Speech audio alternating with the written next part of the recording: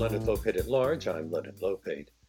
As I remember it, I was taught in school that globalization began when the Portuguese explorer Bartolomeu Dias sailed around the Cape of Good Hope in 1488, and then Christopher Columbus discovered the Americas 4 years later, and shortly after, Vasco da Gama and Ferdinand Magellan discovered trade routes. Valerie Hansen, the Stanley Woodward Professor of History at Yale University, challenges that history in her latest book called The Year 1000, When Explorers Connected the World and Globalization Began. It's published by Scribner's. Through the use of cutting edge archaeology and a vast range of primary source materials, she demonstrates that cultural and economic integration, globalization, happened long before the late 15th century. And I'm very pleased to welcome Professor Hansen to our show now. Hello. Hello. Great to be here. Thank you so much, Perhaps, Leonard. oh, my pleasure. It's a fascinating story. Perhaps we should start with the definition of globalization.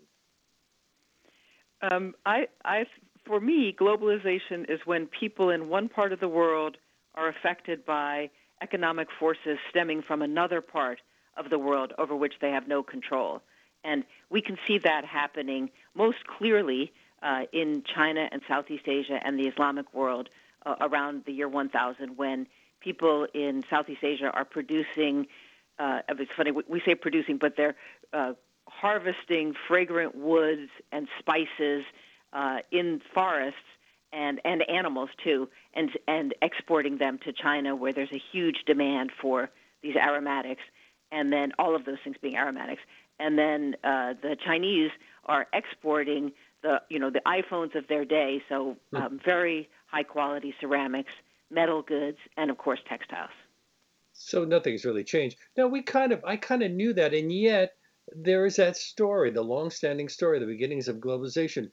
Where did that come from? Oh, you mean what? I mean, has the definition of globalization changed over time? For example, some might even argue that it wasn't until the 20th century that globalization really developed. Right. There are people who point to the late 1970s and offshore sourcing as the key change. There are also people who have talked about globalization going back to 3000 BC with evidence from ancient Mesopotamia, and there is trade, which you can track nicely and archaeologically through lapis lazuli. You can see where it comes into Mesopotamia from what's now Pakistan. So, there's a lot of different definitions of globalization. The one that you began with, talking about the European explorers in 1500, I am the first to admit that something important changes in 1500.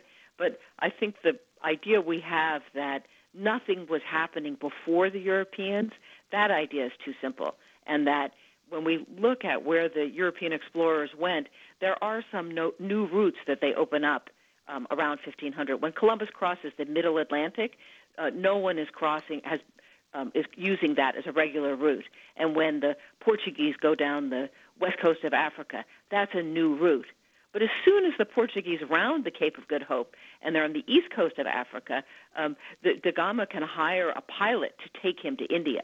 He's on a very established route, and the most important route that's in use starting around 1000, and even a little bit earlier, and continuing up to 1500, connects East Africa with the Islamic world, with India, with Southeast Asia, and then ultimately with these giant port cities on the southeast Chinese coast. When people from Asia crossed the Beringia land bridge that connected Siberia to what's now Alaska some 20,000 years ago, was that a form of globalization, or was that different because trade wasn't part of the process? They don't go back, right? I mean, it's true the world is connected there. It's going back is important. I see. Going back and forth, I think, is important to set up a route, to set up what I call a pathway, right? If you travel one way and you don't go back, and I was going to say another very early and interesting example of movement is the settlement of Australia, and people arrive in Australia around 40,000 BC, but that movement, the sort of combination of winds and ocean currents make it much easier to go south than to go north. So the definition, if we say that going back is important, the people who settle in Australia also don't go back. They arrive in Australia and they stay there. But wasn't there trade between the various areas of Polynesia Absolutely, before but the? not that early. Oh, I mean, okay. the Polynesians are there. I mean, one of the things in writing this book that really struck me was that how many things happen in the year 1000. You can tell the book is organized regionally. Mm. And so I would start doing the research for a chapter and then be thinking, oh, look, the year 1000 just keeps coming up. And even before I was writing this book, that I noticed that it's just the year 1000 AD. One of my friends teases me and says I should be clear about which year 1000 I'm Yes. talking about. But anyway, the Polynesians set off on a series of journeys in the Pacific that very dramatic, starting in 1025. And then it takes them about 250, a little bit more years till they settle in Hawaii and then Easter Island and New Zealand, and their date ranges because it's archaeological evidence that we're using, but they certainly have settled those 3 points of the Pacific Triangle around the late 1200s. Now, you also teach Chinese history. Did that lead you into questioning the prevailing stories of globalization? Yes, I mean, it was, but it's funny. I was going to say I think the most important teaching I did, and I've been doing this for about 20 years on and off with a colleague of mine who very sadly is leaving Yale. He's already left, I guess, because he's moved to Norway, Anders Winroth. But he and I have been teaching comparative China-Europe classes, looking at. We taught a class. The first class we taught together was the medieval transformation of Europe and China, and he was one of the first people who was always talking about the year 1000 and how important the year 1000 was in Europe. And it's an important year in China, but not as much as it is in Europe. And that got me thinking about this. In 1000, the Viking Leif Erikson sailed to Canada. Right. Did that connect a trade route? Was that the first serious trade route around the globe? That's the first serious transatlantic trade route, yeah. And the Vikings stay in Canada not very long. There's the one archaeological settlement we know about so far. They're there for 10 years. But even after they leave, they come back to pick up lumber. Greenland has no trees. Iceland had trees, and once the Norse settle there, the trees don't regenerate.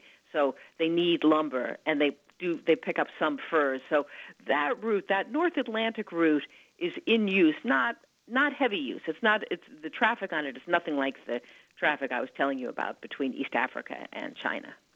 Well, he established a Norse settlement in Vinland or Lance o Meadow in the northern tip of what's now Newfoundland. Absolutely so you right. That lasted about 10 years, and then why did site, they abandon it? Probably, when civilizations end, there's no archaeological evidence for why people leave, right? And then archaeologists come up with various explanations. The Icelandic sagas, which were written down a couple of centuries later, they tell us, there are two of them, and they tell the same story about the Vikings being outnumbered by the local peoples, the indigenous peoples, and they're called the Skraelings, so the wretched ones. And we know who they are archaeologically. They're like the woodland peoples and they're the same as in the Northeast Americas. So they have there's a fight described in one of the Icelandic sagas where the Amerindians launch a ballista, a bag filled with rocks, and it lands in the middle of the Norse camp, and it scares them. The Norse have an advantage over the Amerindians because they have iron daggers and spears, so they have metal goods that the Amerindians don't have. But if there are many more Amerindians than there are Norse, and their weapons are not good enough to offset the disadvantage of being outnumbered. And everywhere the Norse go and they stay, I was going to say some of the places that they go in the Atlantic, so Greenland and Iceland are empty when they arrive. That's the kind of place that they like. But then the Normans went on to conquer France, England, and even Sicily. Well, it's funny, but yeah, the descendants, it's true. The Norman kings claim descent from the Norse, but there also is a lot of mixing with other Europeans, like the people who go to Sicily, or even who conquer. I mean, you could say the Norman conquest of England the William the Conqueror claims descent from the Norse, but he's also got a lot of French in him. Now, the Phoenicians were a trading powerhouse in the ancient world and True. had excellent seafaring skills. What about the theory that they came to the Americas even before Leif Erikson? Well, there's a lot of theories about people moving around the oceans, and you can never know that some group didn't come, right? You can only know that there's no evidence of their coming. In fact, there are people who feel that Africans came based on some of the sculptures that we find in Mexico. Right, and there's a lot of that kind of overlapping motifs that people think, well, it's impossible that these developed independently. Therefore, we can know that X group of people went to some distant place. I was going to say the Phoenicians. I mean, Herodotus has very interesting anecdote about the Phoenicians circumnavigating Africa. Right, they're in a boat, and then suddenly the sun is on the different side of the boat, and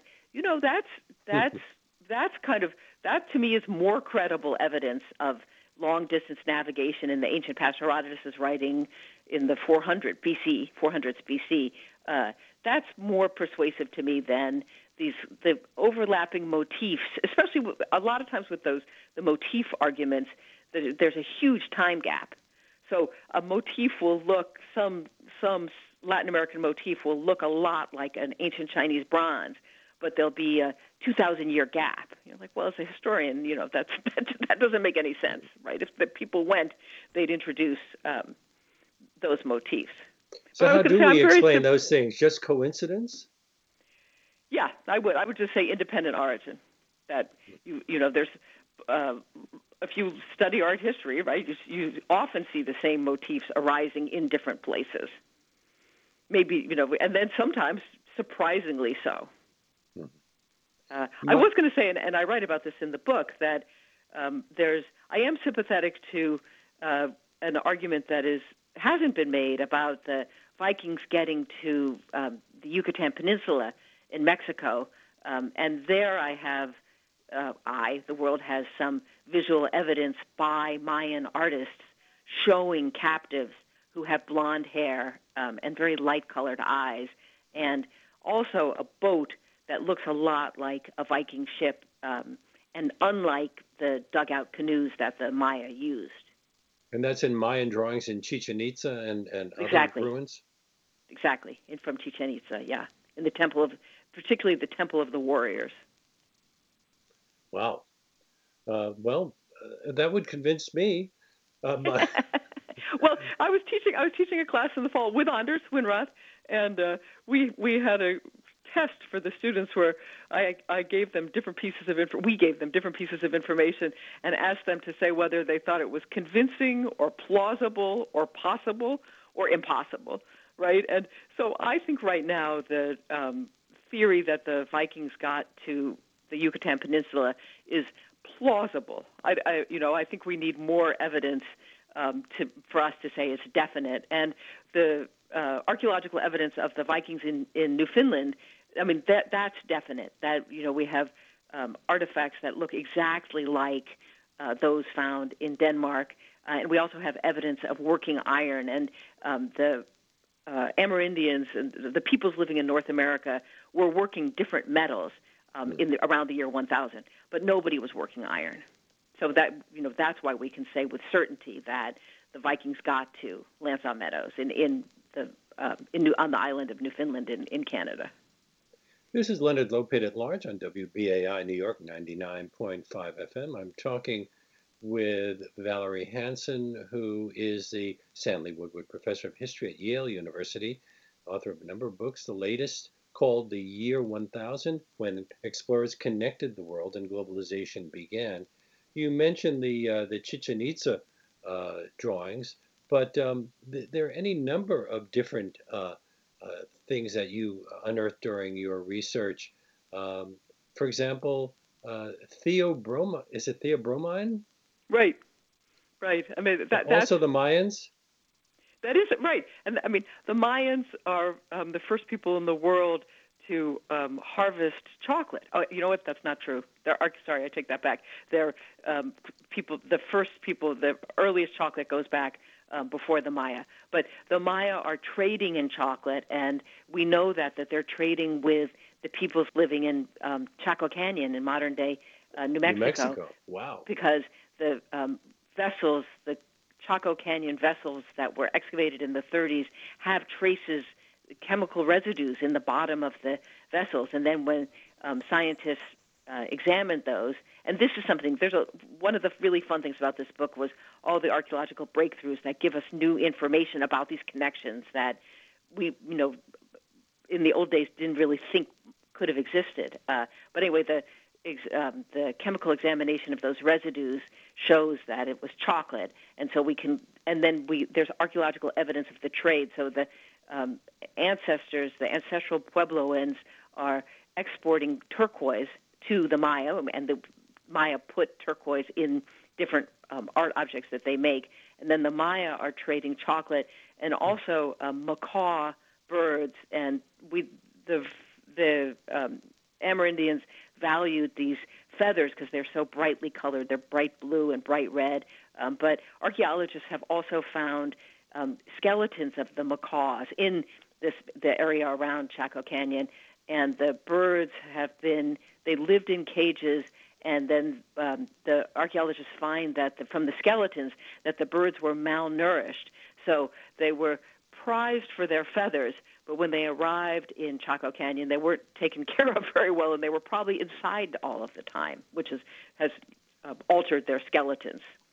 Now, I've been to both Chaco Canyon and Mayan ruins in southern Mexico and other parts of Mesoamerica. It's a big trip from the south to New Mexico, and Chaco Canyon is inland as well. What would the trade route have been? Would it have been overland all through what is now Mexico? Well, it's funny. There's a possibility because I mean, they Chichen didn't have Itza is airplanes, on the. despite the fact that Donald Trump thinks they probably did. But uh, Well, but most of the travel is overland. But when we say overland, it's taking advantage of rivers. Archaeologically, we don't know for sure the routes that they took. Right? We would need to find like little pieces of broken turquoise along certain routes. But we can assume that they're using the rivers as much as they can. There's a possibility that when they get to Mexico, they cross the Bay of Mexico to get to the Yucatan, right? That it's not necessary to go all the way around. But we're not sure of the routes. We just know about the endpoints because that's where we have the archaeological evidence of the trade.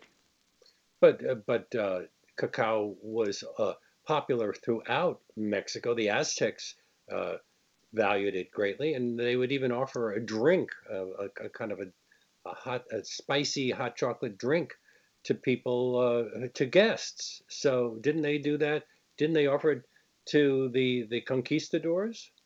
They did. No, you're absolutely right. But I was going to say the reason I know that there was trade between Chichen Itza and Chaco Canyon is that I've got turquoise in Chichen Itza, and the Aztec are 500 years later, right? Yeah. But yes, this chocolate drink, and it was frothy chocolate that was spiced often with chili peppers. And the reason I know that is because the Spanish sources tell us what the drink was like, right? Yes. The theobromine analysis from Chaco Canyon doesn't tell us what it tasted like. It just tells us that there was cacao in those vessels around the year 1000. This is before we started adding sugar to cacao. Right.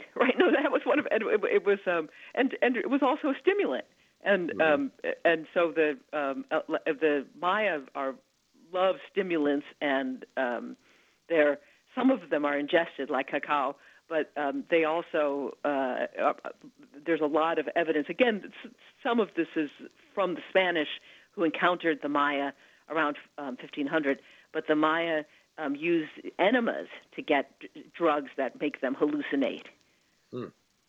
Wow. Another bit of archaeological discovery is that animal hairs in textiles that were found in Greenland could only have come from North America. Right. I mean, When would that have happened? that's this trade from after uh, the Norse are in Lansdowne Meadows in Newfoundland at around 1000, and then there's trade between Canada and Greenland up till about 1400. That's when the Norse pull out of Greenland, and so and that's when those furs, like there's bison fur, and so that we know is an animal that's in North America, but not in Greenland and not in Europe. Well, so there's an awful lot of trade going on, but you picked 1000. You could have just as easily have picked a number of other years, couldn't you? That's true. I mean, the I used 1000. I told you. I mean, the Norse. That's when we know for sure that they land in Lansdowne Meadows. So that's a nice illustration of these different global networks being linked together. But that chocolate trade I was talking to you about, that between Chaco Canyon and Chichen Itza, that's also around 1000. Chichen Itza is a big city starting around 900, and we know that there's some trade to the south with Panama and Colombia around 900.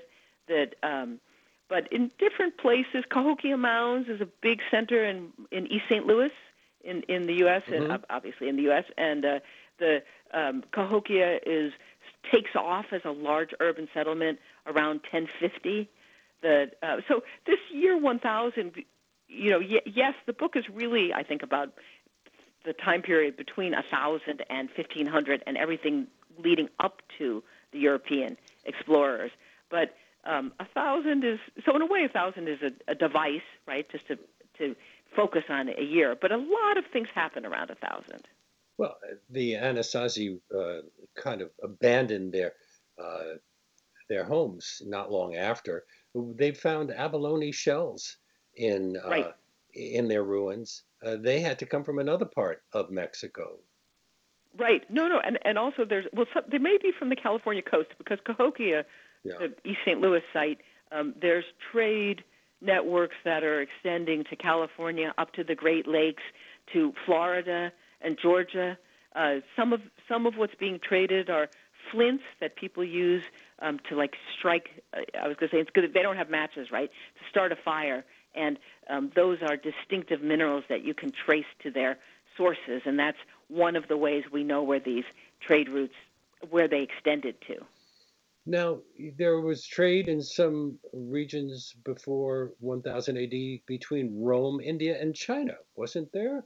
And then later, It's of funny. course, we have Marco Polo going to China in the late 13th century. That's not all that much later. Right. But the Rome and India trade dies out. I mean, it exists during the Roman Empire. It's over around 500. The Silk Road gets going right before 1000, and when Marco Polo is traveling, he's on I was going to say that's a pre-1500 land route. But then part of Marco Polo's journey, he's actually also traveling by boat on this route I was telling you about. I mean, I would like to call it the Basra to Guangzhou route, but those are not familiar places to Americans. So let us say from Southeast China to the Islamic world. So China seems to be at the center of so much of this. How did life in China in the year 1000 resemble the world we live in today? Well, I was going to say, rather than talk about all of China, I would talk about the most globalized places were these port cities on the southeast coast. And there, in the year 1000, there's a city called Quanzhou that is kind of an economic backwater, and that's always good news for archaeologists, that things are better preserved in economic backwaters than they are in thriving metropolises. But in Quanzhou, it was a city where there were foreign communities, so there were communities of Arabic-speaking merchants from the Islamic world, and there was a mosque. They built a mosque just a little bit after the year 1000. There are also merchants from South India, and they build Hindu temples. So we know that there are these foreign traders living there. Quanzhou, one of their major exports was very high quality ceramics, and there was a big ceramics trade. There are rivers. This is like overland trade. There's deep forests in it's called Fujian province, in Fujian, and people tended to have kilns up in the forest areas, but some of them were in Quanzhou, so that they had a steady lumber supply, because they were firing thousands of pots in a single firing. And some of these kilns are about half a mile long, and they extend up the side of a hill, because it's called a dragon kiln, because they can attain higher temperatures by having the air travel up, and the heat where the hot air accumulates, they can fire pots to these very high temperatures. So there are people we know. Oh, this is where people are enjoying all of these aromatics that they're importing from Southeast Asia and the Islamic world. So the fabulously wealthy. There's woods like sandalwood. We still have sandalwood boxes. We can buy a small sandalwood box and put something in it, right? Or preserve. It's because sandalwood repels insects. It's a good thing in warm climates. It'll keep bugs away from something. But the fabulously wealthy in Quanzhou built whole rooms or whole houses out of these aromatic woods, the imported aromatic woods. And then there were holes artfully arranged around the rooms where they would have fires with other aromatics, so that the room smelled of two different kinds of wood at the same time. There was a lot of focus on how things smelled and trying to improve the way air smelled inside, and then also how people smelled with applying lotions or perfumes. But you also mentioned religion, which played a role in the early years of globalization. Ukrainian Prince Vladimir had his people convert to Eastern Orthodox Christianity, as practiced in the Byzantine Empire, to strengthen alliances with his powerful neighbors. And you also mentioned a man whose name really intrigues me, Harold Bluetooth, a Danish king who was raised non-Christian, converted his kingdom to Christianity to unite it. Is his name the source of Bluetooth technology? Yes, absolutely right. Wow. Because there were engineers who were working for Ericsson trying to combine, create technology so that a telephone could talk to a computer, right? And filled with Scandinavian pride, they've named their technology for Bluetooth. And the Bluetooth logo that we see everywhere is the combination of the runes. That's the ancient Norse writing for H and B, for Harold and Bluetooth. Huh. One of the other driving forces for globalization in the year 1000 was the slave trade. Who was seeking labor? The slave trade is funny, but the slave trade is enormous. I think when we're talking about things that, our sense that like Columbus connects the world, and then we have this massive export of slaves and tragic, right, heartbreaking export of slaves from Africa to the Americas. And the Columbus also brought slaves back from the Caribbean to Spain. Right, but then it was funny. Isabella forbids him to do that, because she says they're going to be her future subjects and they're going to convert to Christianity. And if they're Christians, then he can't enslave them. So she should have had built a wall. Good idea. But the slave trade. So I was going to say, modern estimates are about 12.5 million slaves crossed the Atlantic in the transatlantic slave trade. The pre-1500 slave trade from sub-Saharan Africa across the Sahara, and then up to the Mediterranean and into mostly the Islamic world. That's where the greatest demand for slaves is. The numbers are just a little bit lower, like maybe around 11 million slaves over a longer period of time, but still millions of people are being displaced. The Islamic world is the Islamic world has you asked me about labor. It's funny, it is slave labor, but a lot of it is reproductive. That female slaves are being the Islamic world and the big cities are Baghdad and Cairo. Actually, Constantinople, which is a Byzantine city, so a Christian city, not a Muslim city. They're importing slaves from Africa, but also from North and Eastern Europe. So our word slave comes from the word Slav, and also from Central Asia, where there's mounted warrior slaves. So the world slave trade is huge in this period, and it's focused on Baghdad. And we have a wonderful book about the slave trade. It's advice for slave buyers from a Christian doctor who's living in Baghdad. So that's a good reminder that when we say the Islamic world, that there were large religious minorities living under the protection of Islamic rulers. So the Christians were a minority in Baghdad. And this man, whose name is Ibn Butlan, and he talks about the different places slaves come from. And he subscribes to a medieval idea about medicine that the region you come from shapes your physique. And so, his whole book is about stereotypes, and there's some profound misconceptions. He thinks the slaves coming from Scandinavia, the female slaves, are not that good because they don't menstruate. So he's not. His book also tells us disinformation. It's not just good information that moves along trade routes. Bad information can also move along trade routes. You're listening to Leonard Lopate at Large on WBAI New York 99.5 FM.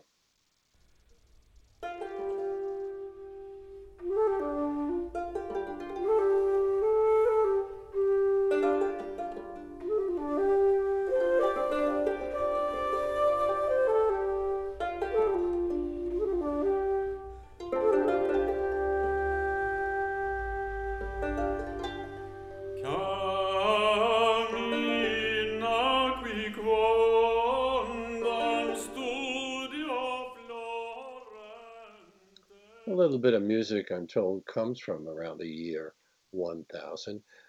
Valerie, could you just hold on for a moment? Because before I get back to your conversation with you, um, I'm sure that everyone's aware that the coronavirus pandemic has upended all aspects of life as we know it.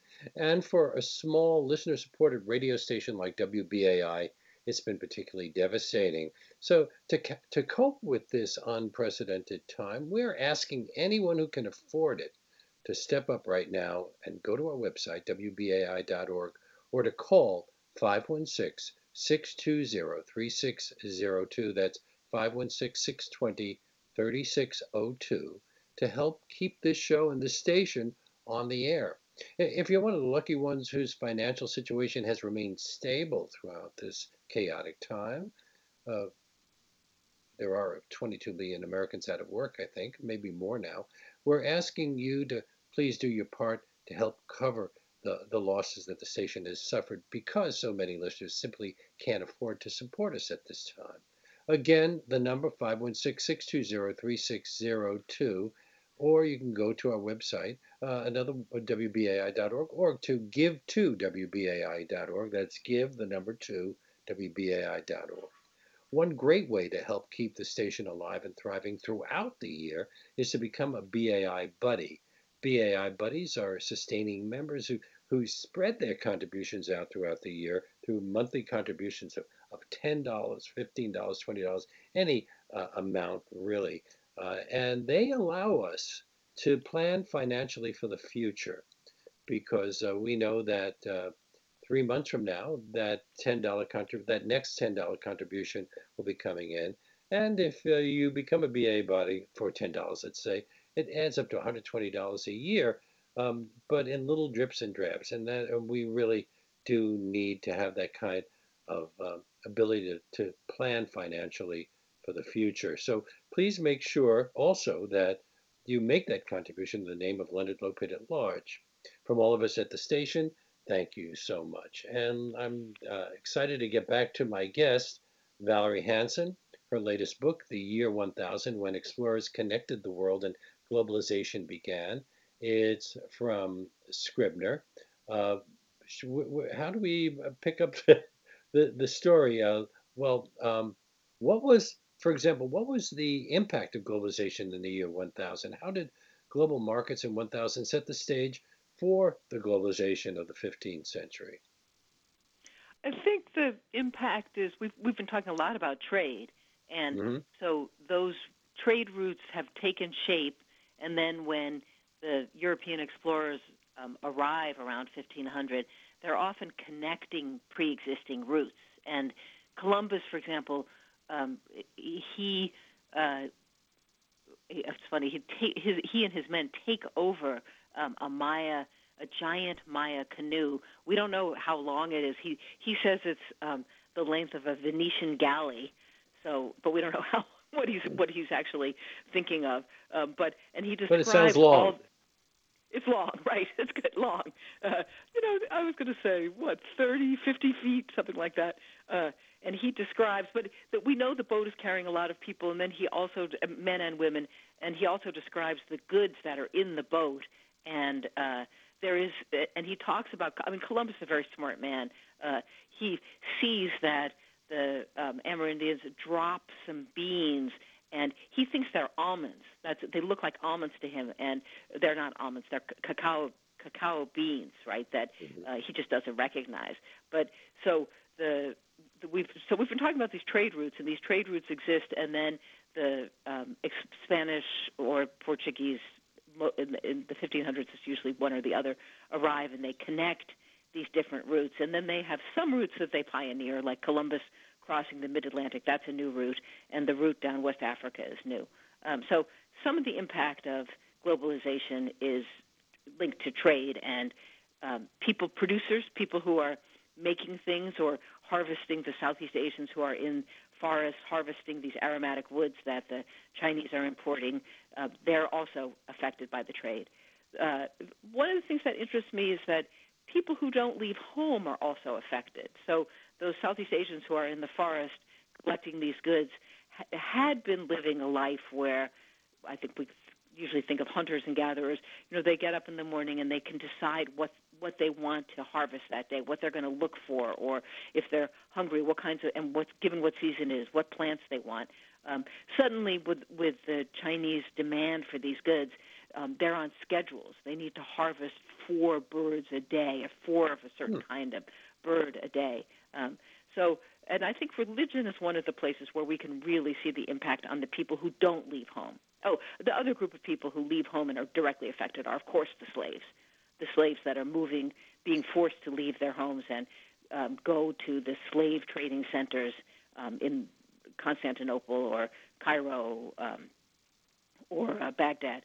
But the people who don't leave home, like the subject you were talking about before, we were talking about the Ukrainian prince Vladimir, who converts to Eastern Orthodoxy. And so before he converts, his people are worshiping a variety of different deities. Like we know that they worship the god of lightning, for example. After he converts, for a couple of centuries, they may not have that much contact with Christianity. Maybe a bishop comes by every once in a while.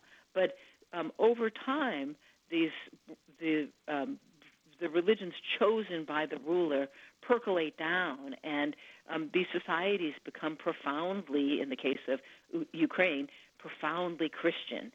In other places, they become, and that's true with Harold Bluetooth too. He converts to Christianity, and there's a political advantage for the rulers who convert, that it's a world religion, and so if they're worshiping individual deities and they have a rival, and that rival can rally his supporters or her supporters around another deity. But with a world religion, it's much harder to argue, to try, it's hard to go if you're supporting an individual deity, it's hard to go up against Christianity, right? Christianity is an all-encompassing, it's a religion, but it's also an ideology for rulers. And when Vladimir converts, one of the things he gains is the expertise of the literate clergy who can come and help him administer a very young empire. That's also true of Islam. Yes, And Islam absolutely. wound up moving across North Africa. Absolutely. But Across North go ahead. Africa and into Central Asia. Mm. One of the things I think we have a general misconception about Islam, that it was conquest by the sword, that Muslim armies conquered a given place and then forced all of the inhabitants to convert. And historically, that's not accurate. Because Muslims paid lower taxes than non-Muslims. So the conquerors actually wanted to have people stay non-Muslim so they would pay higher taxes. And we have a very careful study done by actually a professor at Columbia, Dick Bullitt, about conversion in Iran. And it takes 3 or 4 centuries before Iran becomes Muslim. That the majority of people in Iran become Muslim. The world's first anti-globalization riots took place around the year 1000 in cities like Cairo, Constantinople, and Guangzhou. What was happening there? Why were they rioting against globalization? Because they could see that the foreign merchants, we talked about the foreign merchants in Trenzhou that there were Muslim in the year 1000. There were Muslim and also South Indian merchants. In Cairo, it's Italians from the Amalfi Coast. In Constantinople, it's also Italians, but from Genoa and Venice. And they have I was going to say the locals can see that the foreign merchants are profiting from the foreign trade and living very lavish lives in large houses, often marrying or not marrying, just living with local women, and that incurs the wrath of people who've been left behind. And so they have these uprisings where they target the foreigners and kill them. It sounds like the world hasn't changed all that much. One of the big differences. People have changed, right? I mean, one of the things that you're talking to a medieval historian, but one of the things that really interested me writing this book is that seeing how people react, because the situations can be very different from our world, right? Nobody has iPhones, but people get angry or they get frustrated and they strike out, and those emotions are things that we can certainly understand ourselves. We can see ourselves in our ancestors. Now, one of the big differences between 1000 and 500 plus years later is that travelers in the world in 1000 were technologically equivalent, but when 1492 and afterward, Europeans had firearms and cannons that allowed them to dominate everyone they encountered. And that led to a new form of colonization, or was it just simply exported colonization? Sorry, when you say exported colonization, what I mean is, for example, a country taking over the neighboring country, as opposed to traveling across the world and taking over North America and South America. Yeah, because they had guns. I mean, one of the things that European historians are very interested in is where this idea of having a non-contiguous colony comes from, right? Because you're absolutely right, in the ancient world that countries expand and they conquer their neighbors, and then that neighbor becomes part of that country. And maybe and this is even true in the ancient world with Rome, right? And maybe in the first stage, they treat the people who live in the newly conquered place differently than in the mother country, and then later on they may allow them, as the case of Rome, to become citizens. But the idea of having a colony that is controlled by the mother country that's far away, I think there's a very good argument about Europe that it goes back to the Crusades and like the colonization of the Mediterranean islands by the Crusaders is something that is happening before Columbus. So when Columbus goes into the Atlantic, and Columbus never knows where he is. There's fabulous research about this. He thinks he's in India, doesn't he? Right. He's right. I mean, that's why he calls them Indians, right? He thinks. I mean, he's very specific and completely wrong about where he thinks he is on the map. But when he gets there, it's natural for him to try to form a government that is going to remove resources from this place he thinks is India and send them back to Spain. And that's something that idea of a colony, as I said, I think goes back to the Crusaders And we don't have that in China.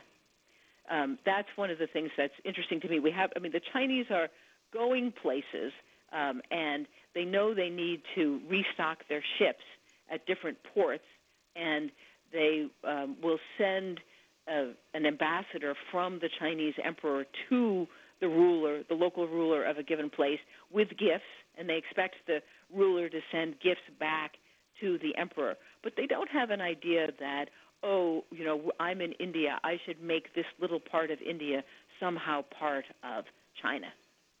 One of your books is titled The Open Empire, A History of China in 1800.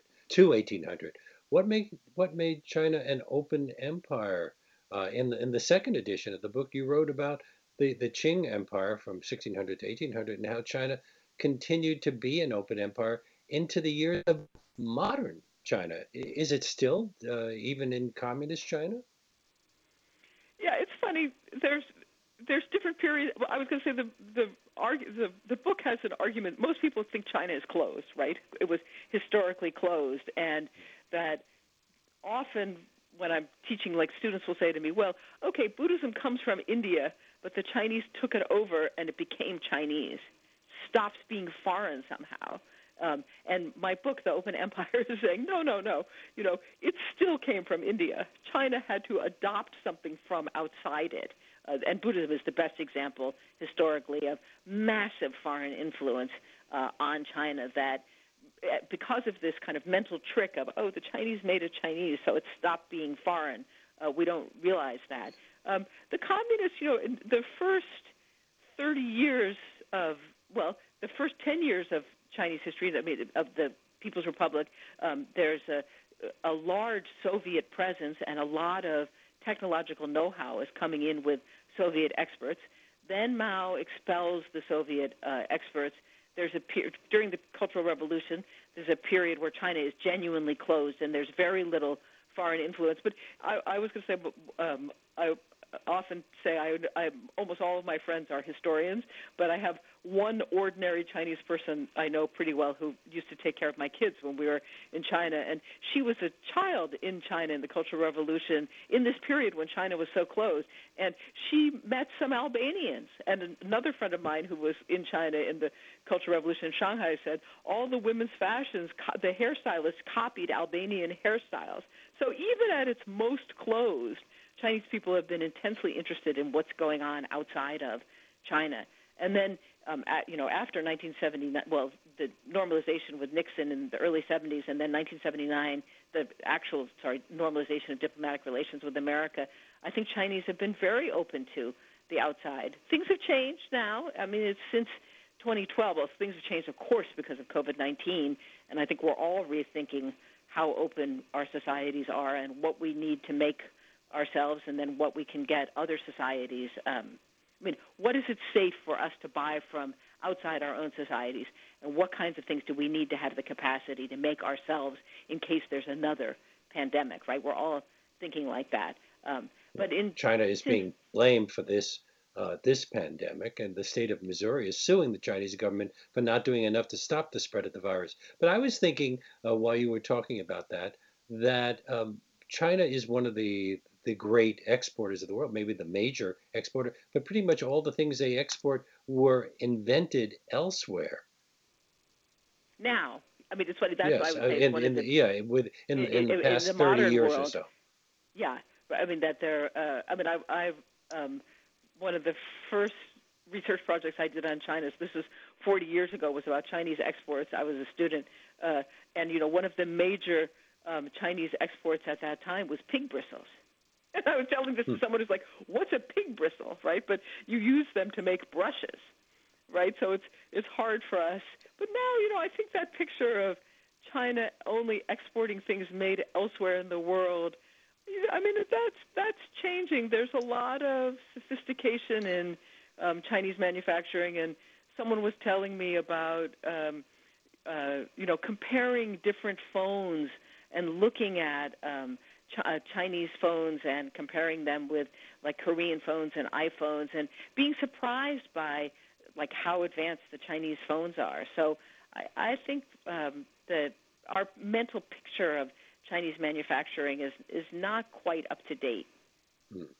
In writing about the world we live in today and how it's shaped by the year 1000 and our history, you note that, quote, we're wrestling with exactly the same challenges that people faced for the first time then. Questions like, should we cooperate with our neighbors, trade with them, allow them to settle in our countries, and grant them freedom of worship when they live in our society? Should we try to keep them out? Should we retaliate against the people who become wealthy through trade? Should we try to make new products that copy technologies we haven't yet mastered? And finally, will globalization make us more aware of who we are, or will it destroy our identity? I guess that's one of the reasons that right now many people have soured on the concept of globalization. Right, and I mean, I think one of the me too, right? Like everybody who's been stuck home for the last 2 months, like who there are very few people are championing globalization right now. But But it's this been has going happened. back a while. Forgive me for interrupting. In an analysis in 2016, economist Pankaj, is it Gemawat, noted that media mentions of globalization across major newspapers demonstrated a major decline. There's been a turn against globalization. Is it just a backlash against big business, big corporations, consolidation, or is it a kind of like closing the borders, putting up walls kind of mentality? Well, I think. I mean, I was going to say, as a historian, you can look back in time and see that there have been these kinds of reactions in the past, right? Like at the end of World War I, the reaction to the Spanish flu or the Depression, right? Where I think when things are going well and globalization is increasing and trade is increasing and people are having fun and they're getting these new novel objects they crave, and eating food and traveling, all of those things are a lot of fun. But there's no process with globalization to shield people from the bad times, right? And then suddenly we're in the middle of this pandemic and thinking, oh, maybe we should have kept the capacity to make antibiotics. Maybe that's something our society really shouldn't ship, move offshore. And we That farmed it we've got out to because we farmed it out because it was being produced more cheaply right. in And I China mean, and other places. right, but just I was reading about the cost of medical masks, a couple of cents. So something like 30, and I don't know if this is true. It's just something I read, but 36 cents for a mask made in America, 32 cents for one made in China. I think we'd be like, oh, you know what? Maybe we should pay those 4 cents. Make Mhm. it in America, right? I think, but this has happened in the past too. That people, something happens, takes people's breath away, and there's a corrective. But personally, I think that one of the things, and I didn't really think about this when I was writing the book back in the good old days when I could go any place I wanted to, but one of the things that keeps globalization going is our intense desire for new things. And in this encounter between the Amerindians and the Vikings, when they first arrive in Canada, the Amerindians, the Vikings are trading red cloth. I told you, they had these iron weapons, and their leaders have forbidden them to trade those.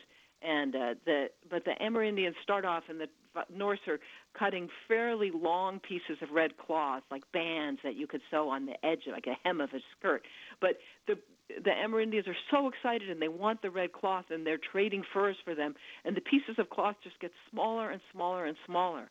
And that enthusiasm and so they're still willing to trade the same furs for smaller and smaller scraps of red cloth, and that desire for the new it's such a part of our human makeup. There's a Jacques Cartier, so the French explorer gets to the same part of the world. We're not sure if it's exactly where the Norse were, but it seems likely it is. And he's also trading red cloth. Well, He's also trading some weapons, some metal weapons. And the people he's trading with are so excited. The Amerindians he's trading with are I so got to leave it excited. there. Oh, I'm sorry, great. we've run out of time. Well, it The was the fun. Yes, I loved it. The book is called The Year 1000, When Explorers Connected the World and Globalization Began, by Valerie Hansen.